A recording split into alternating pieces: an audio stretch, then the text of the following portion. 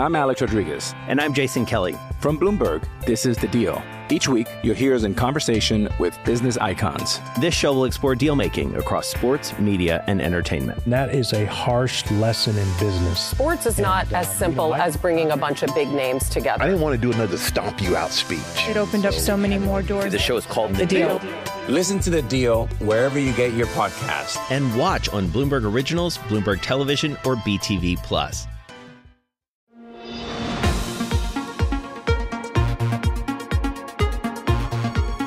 Hello and welcome to What You Missed This Week. I'm Joe Weisenthal. This is the podcast that has the best and most interesting interviews from the Daily Market Close show that I co-anchor with Scarlett Fu, Caroline Hyde, and Romaine Bostick on Bloomberg TV. It's called What You Miss. Our aim is to take you beyond the headlines and bring you unique perspectives on the week's top stories and, well, those that you may have just missed. It's the perfect way to kick off your weekend. This week, we talked with European Commission Trade Commissioner Cecilia Malmström, who's in Washington to meet with U.S. Trade Representative Robert Lighthizer. Malmström has been urging the U.S. to negotiate removing tariffs on industrial goods, including cars, and we started by asking her if trust between the United States was rebuilding yet. Well, I think it is. I mean, the US and Europe, we are old friends, old allies. We have so much in common, and we should work together to address the imbalances, the injustices in the trade system. Reforming the WTO, looking at how we can address China, make them comply with international rules, writing new rules, etc. So this is what we should focus on. But there has been difficulties and difficult moments between the EU and US lately. We hope that we can rebuild that trust, working in a variety of areas. So I come here regularly to meet with different people, of course, with Ambassador Lighthizer, but also with others to see how we can preserve this very strong and important alliance. Let's talk about some of those difficulties. What are the specific sticking points that you see right now in your conversations? Well, we do not contest that one of the problems on global trade today is China dumping products on the global market, subsidizing their industries and creating imbalances. But the way to address this is not imposing tariffs on the European Union. We were quite upset that we were the solution to this were to impose tariffs on a variety of allies, including the European Union, on steel and aluminium. And there's a threat also on car tariffs. And we sure hope that this will not happen, so that we can together work on a variety of issues, facilitating trade between us, but also addressing issues such as China and how they behave on the international arena, and reforming the WTO. Got it. So a pretty long laundry list there. China, car tariffs, the WTO.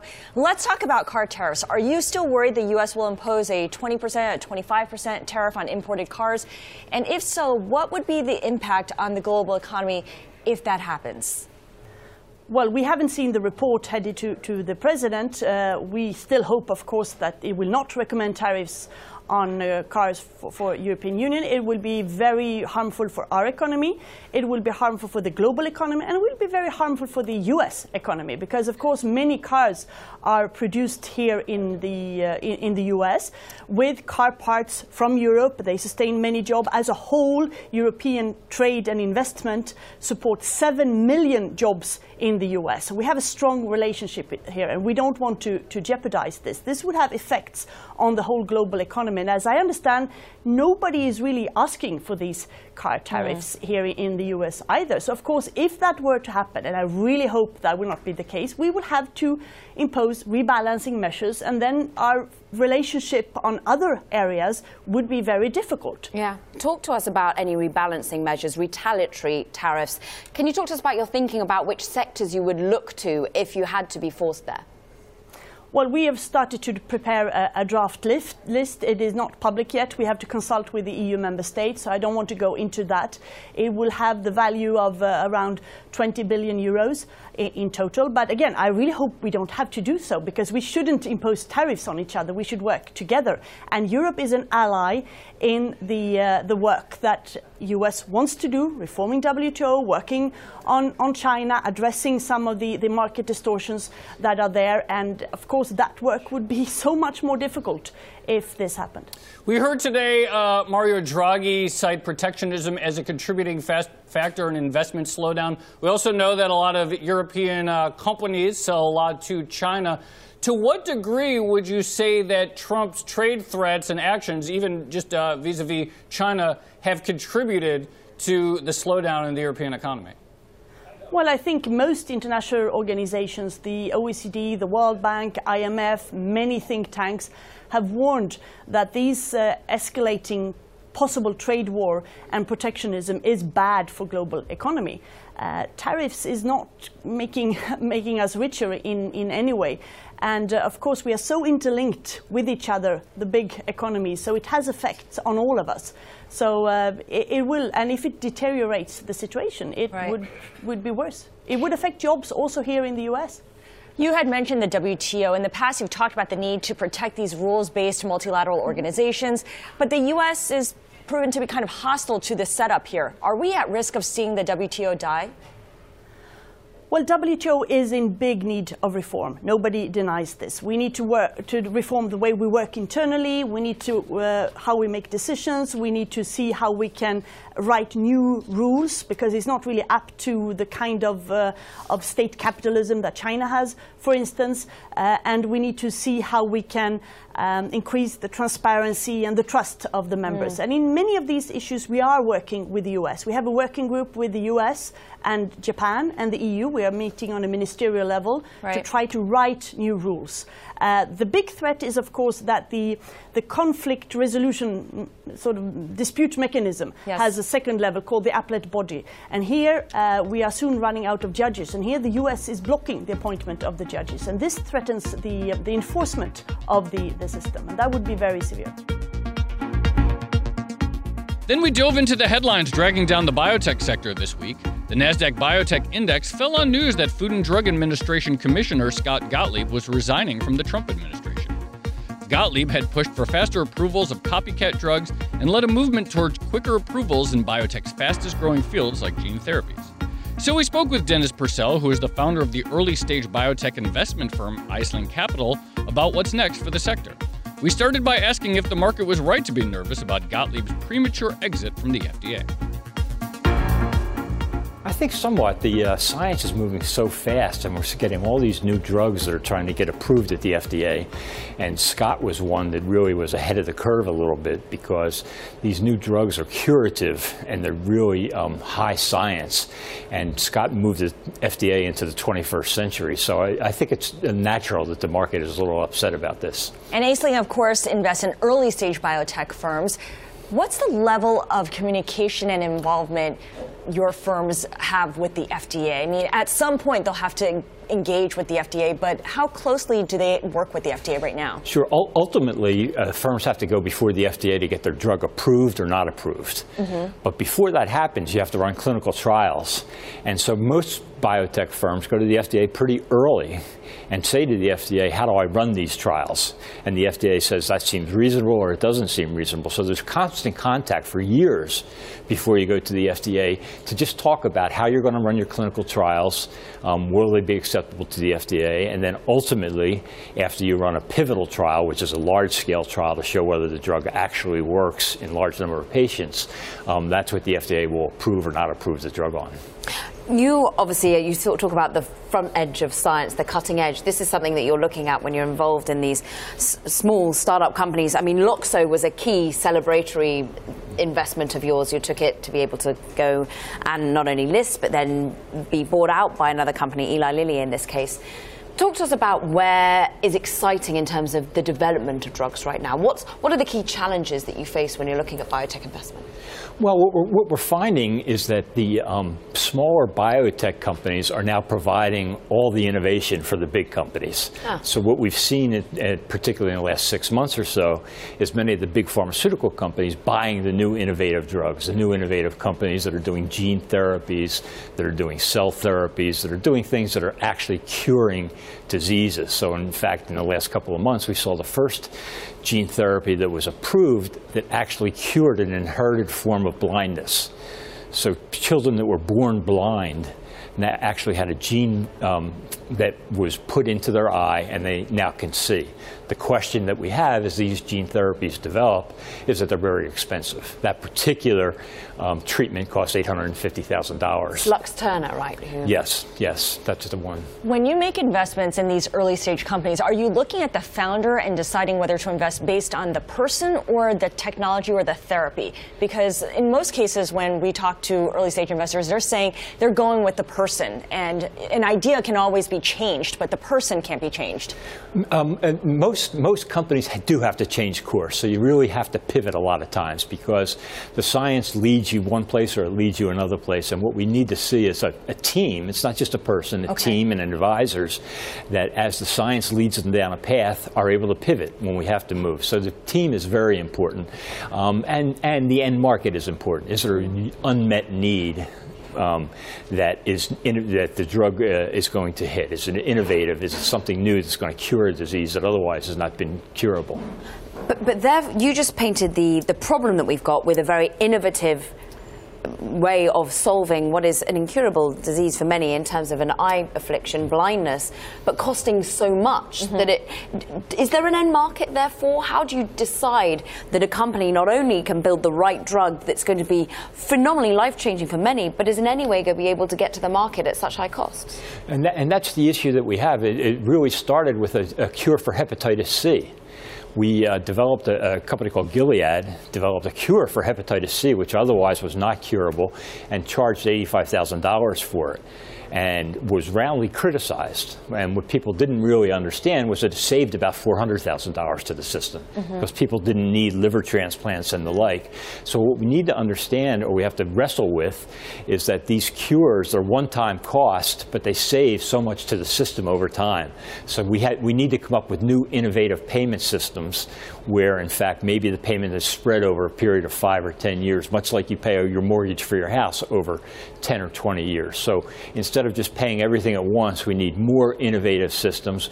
We need the insurance companies to only pay for those drugs that work. So this is going to be a big thing going forward, particularly because there's so much in the pipeline now that are going to cure drugs that are going to cure diseases. So a true long-term investment is what we're talking about here. What could you do if your data was working for you and not against you? With Bloomberg delivering enterprise data directly to your systems, you get easy access to the details you want, optimized for higher-level analysis, and financial data experts committed to helping you maximize your every move. Our data is made for more, so you can show the world what you're made of. Visit Bloomberg.com/enterprise data to learn more. We also spoke with Jamie Montgomery, who is the founder and managing director of March Capital Partners, from his namesake conference, the Montgomery Summit, which attracts over 1,000 global technology executives, investors, and entrepreneurs, and is in its 16th year. We started by talking about the ongoing techlash, and we asked Jamie how big and urgent of a problem the public backlash to the industry was for the attendees of his conference. I mean, it's a real issue globally. It's not one of our top 10 issues here, though. You're seeing a couple of big companies behave poorly, Google, Facebook particularly, and a lot of concern about the strength of Google and particularly Amazon. And there's a lot of issues in the world, and this is one manifestation of the issues. Dan Schulman just gave a talk this morning. He touched on the importance of having broad buy-in in the economy, income inequality, and perhaps the way some of the new fintech can eliminate some of the costs for the workers in America who are having a big chunk of their paycheck taken away from them. So technology can still solve a lot of our problems we face, but in some cases we've had some companies that have been behaving badly. Dan referred to it as two wolves and a sheep, and the wolves voting on what they should have for dinner, and somehow that kind of, you look at Google and Facebook and the American public as the sheep, and I think they voted to have us for dinner, and I think the dinner's over. So Dinner's over, but you've still got money to put to work in perhaps creating the next appetizers that are being brewed up at the moment, Jamie. And I'm interested in where you're putting the $300 million that you've just recently raised to work, what sort of key opportunities you see, and indeed how you're focusing on perhaps ensuring that these new talents that are coming to the surface have got corporate governance firmly in their eyesight. Yeah, well, yeah. Look, I mean, we're driven by good common sense and high ethical standards, and that's something that we require amongst our CEOs and entrepreneurs that we work with. We try and set a good example for them. We have a large discussion today on the societal impacts of AI, and again tomorrow, and we have to be very careful. Some ways, AI can be, very positive, be color, gender, age blind, and making decisions. In other cases, it can be inadvertently discriminatory. So you really have to spend a lot of time with our AI companies to make sure that we're not inadvertently, doing something that the company shouldn't be doing. But overall, it's a very positive attitude. We'll probably put about 20-25% of our capital into India. We haven't had a big call on China. I know that's a subject we've talked a lot about in Bloomberg in the past. We feel as if India's got a lot of promise over the next decade. It's the fastest growing economy in the world, and 1/10 of the people in the world are an Indian under the age of 25. 1/5 of the world population is an Indian. One of our companies that's here today does 70% of electronic payments for 1/5 of the world's population. That's a great company, and we're making India a better country with that company. And about 75% of our investment will go into AI-enabled software companies. We've got some great companies there that are really, you go back 15 years ago, we would have had like Salesforce here or Workday, and now it's the next generation of those companies which are AI-enabled. So it's an exciting time. You mentioned software. We understand you're hedging your bets for an economic downturn by focusing on enterprise software. Explain your thinking behind that. Yeah, at some point in time we'll have a slowdown, and I think it's important if you're selling into a company's operating budget as opposed to its capital expenditure budget, you usually have more resiliency in a downturn. If you look at what happened in the 2008 recession, the companies that were selling software as a service were growing at a much more rapid and sustainable pace than those who were selling enterprise license.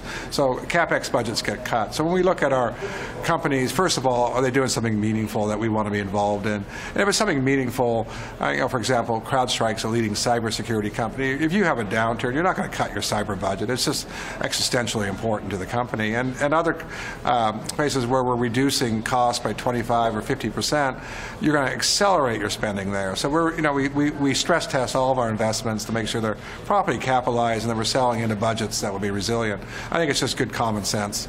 It's good common sense. I'm interested by... Or uncommon common sense. Uncommon common sense. So focusing on business software, basically key trends, key themes that can't be uprooted by any cyclical downturn that we see in economies. I'm interested by your focus on India in particular, and therefore many people come on and say, hey, we're getting into China. How much do you think we'll see the hub of the future when it comes to technology being built out of India? Is it at the expense of China? Does China do something? Is it too late to be getting into the tech scene there, for your perspective? Well, I mean, we're in some ways, we have about $650 million of assets, so we're a boutique firm, so we can't do everything. We have to pick our fights. We have a very positive view on India. I have nothing against China. I don't think I know it well enough to go over there and be successful.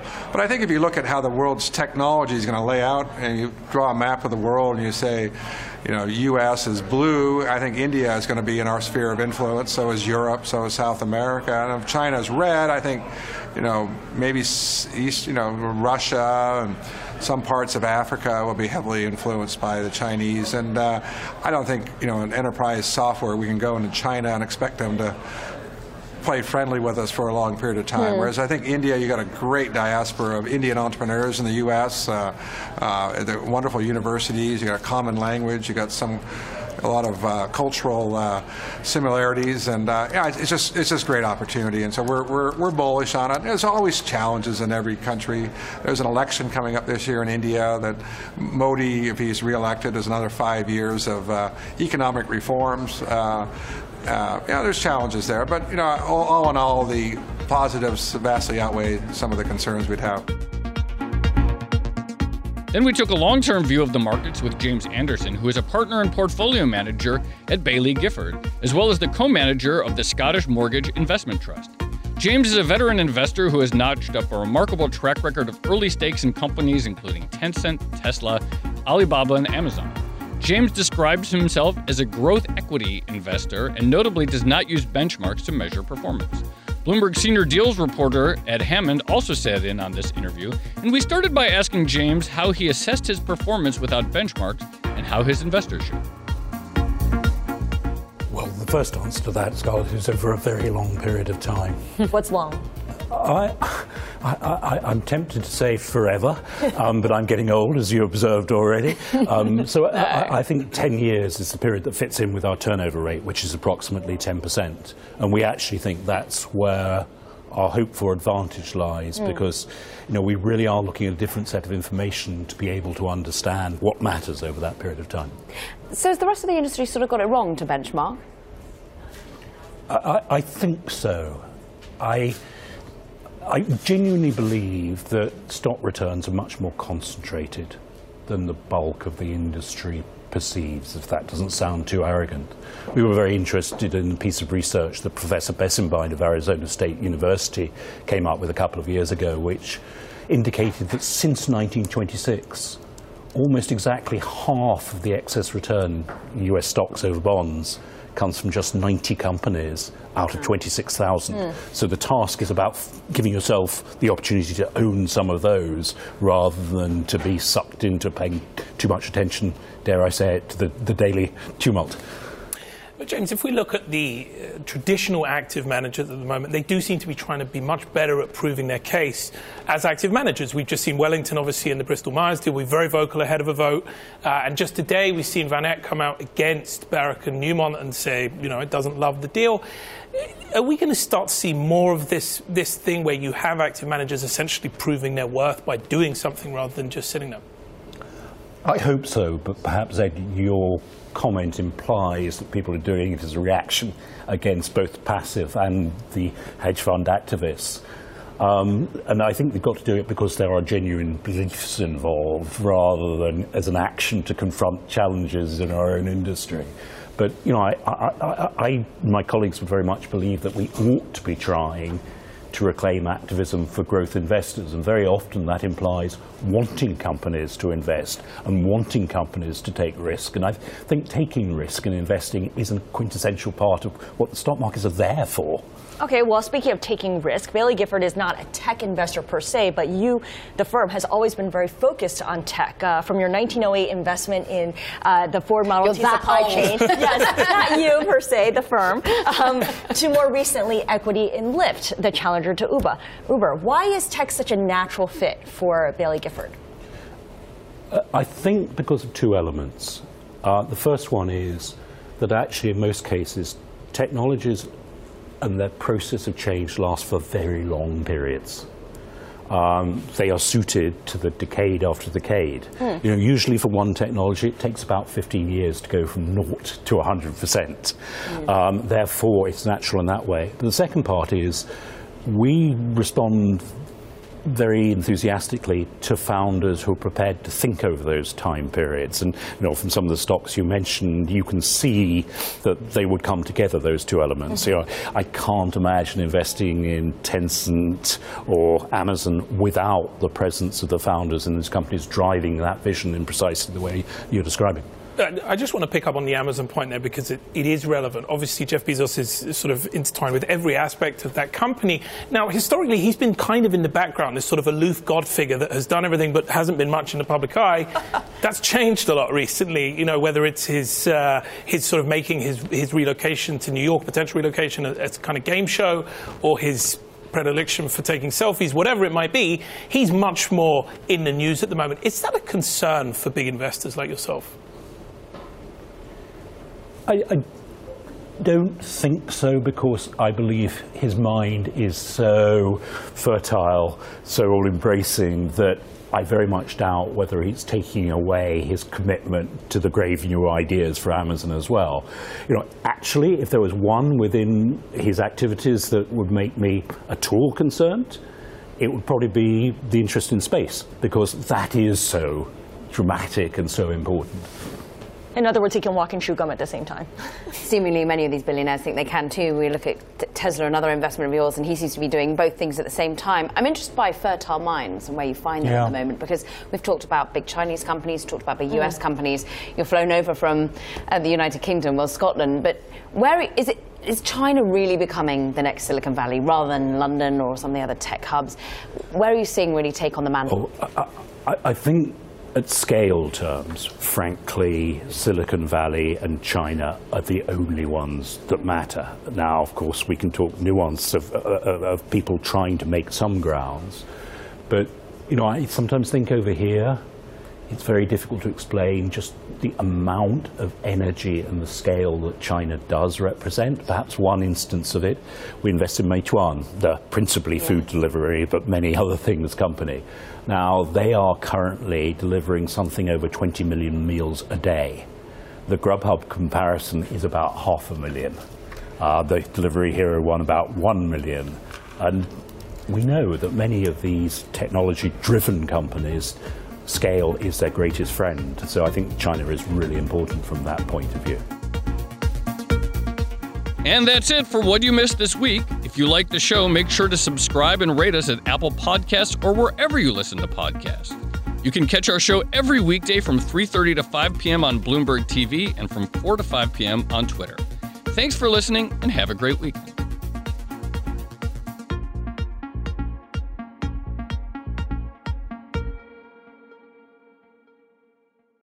I'm Alex Rodriguez. And I'm Jason Kelly. From Bloomberg, this is The Deal. Each week, you'll hear us in conversation with business icons. This show will explore deal-making across sports, media, and entertainment. That is a harsh lesson in business. Sports is not as simple as bringing a bunch of big names together. I didn't want to do another stomp you out speech. It opened up so many more doors. The show is called The Deal. Listen to The Deal wherever you get your podcasts. And watch on Bloomberg Originals, Bloomberg Television, or BTV+.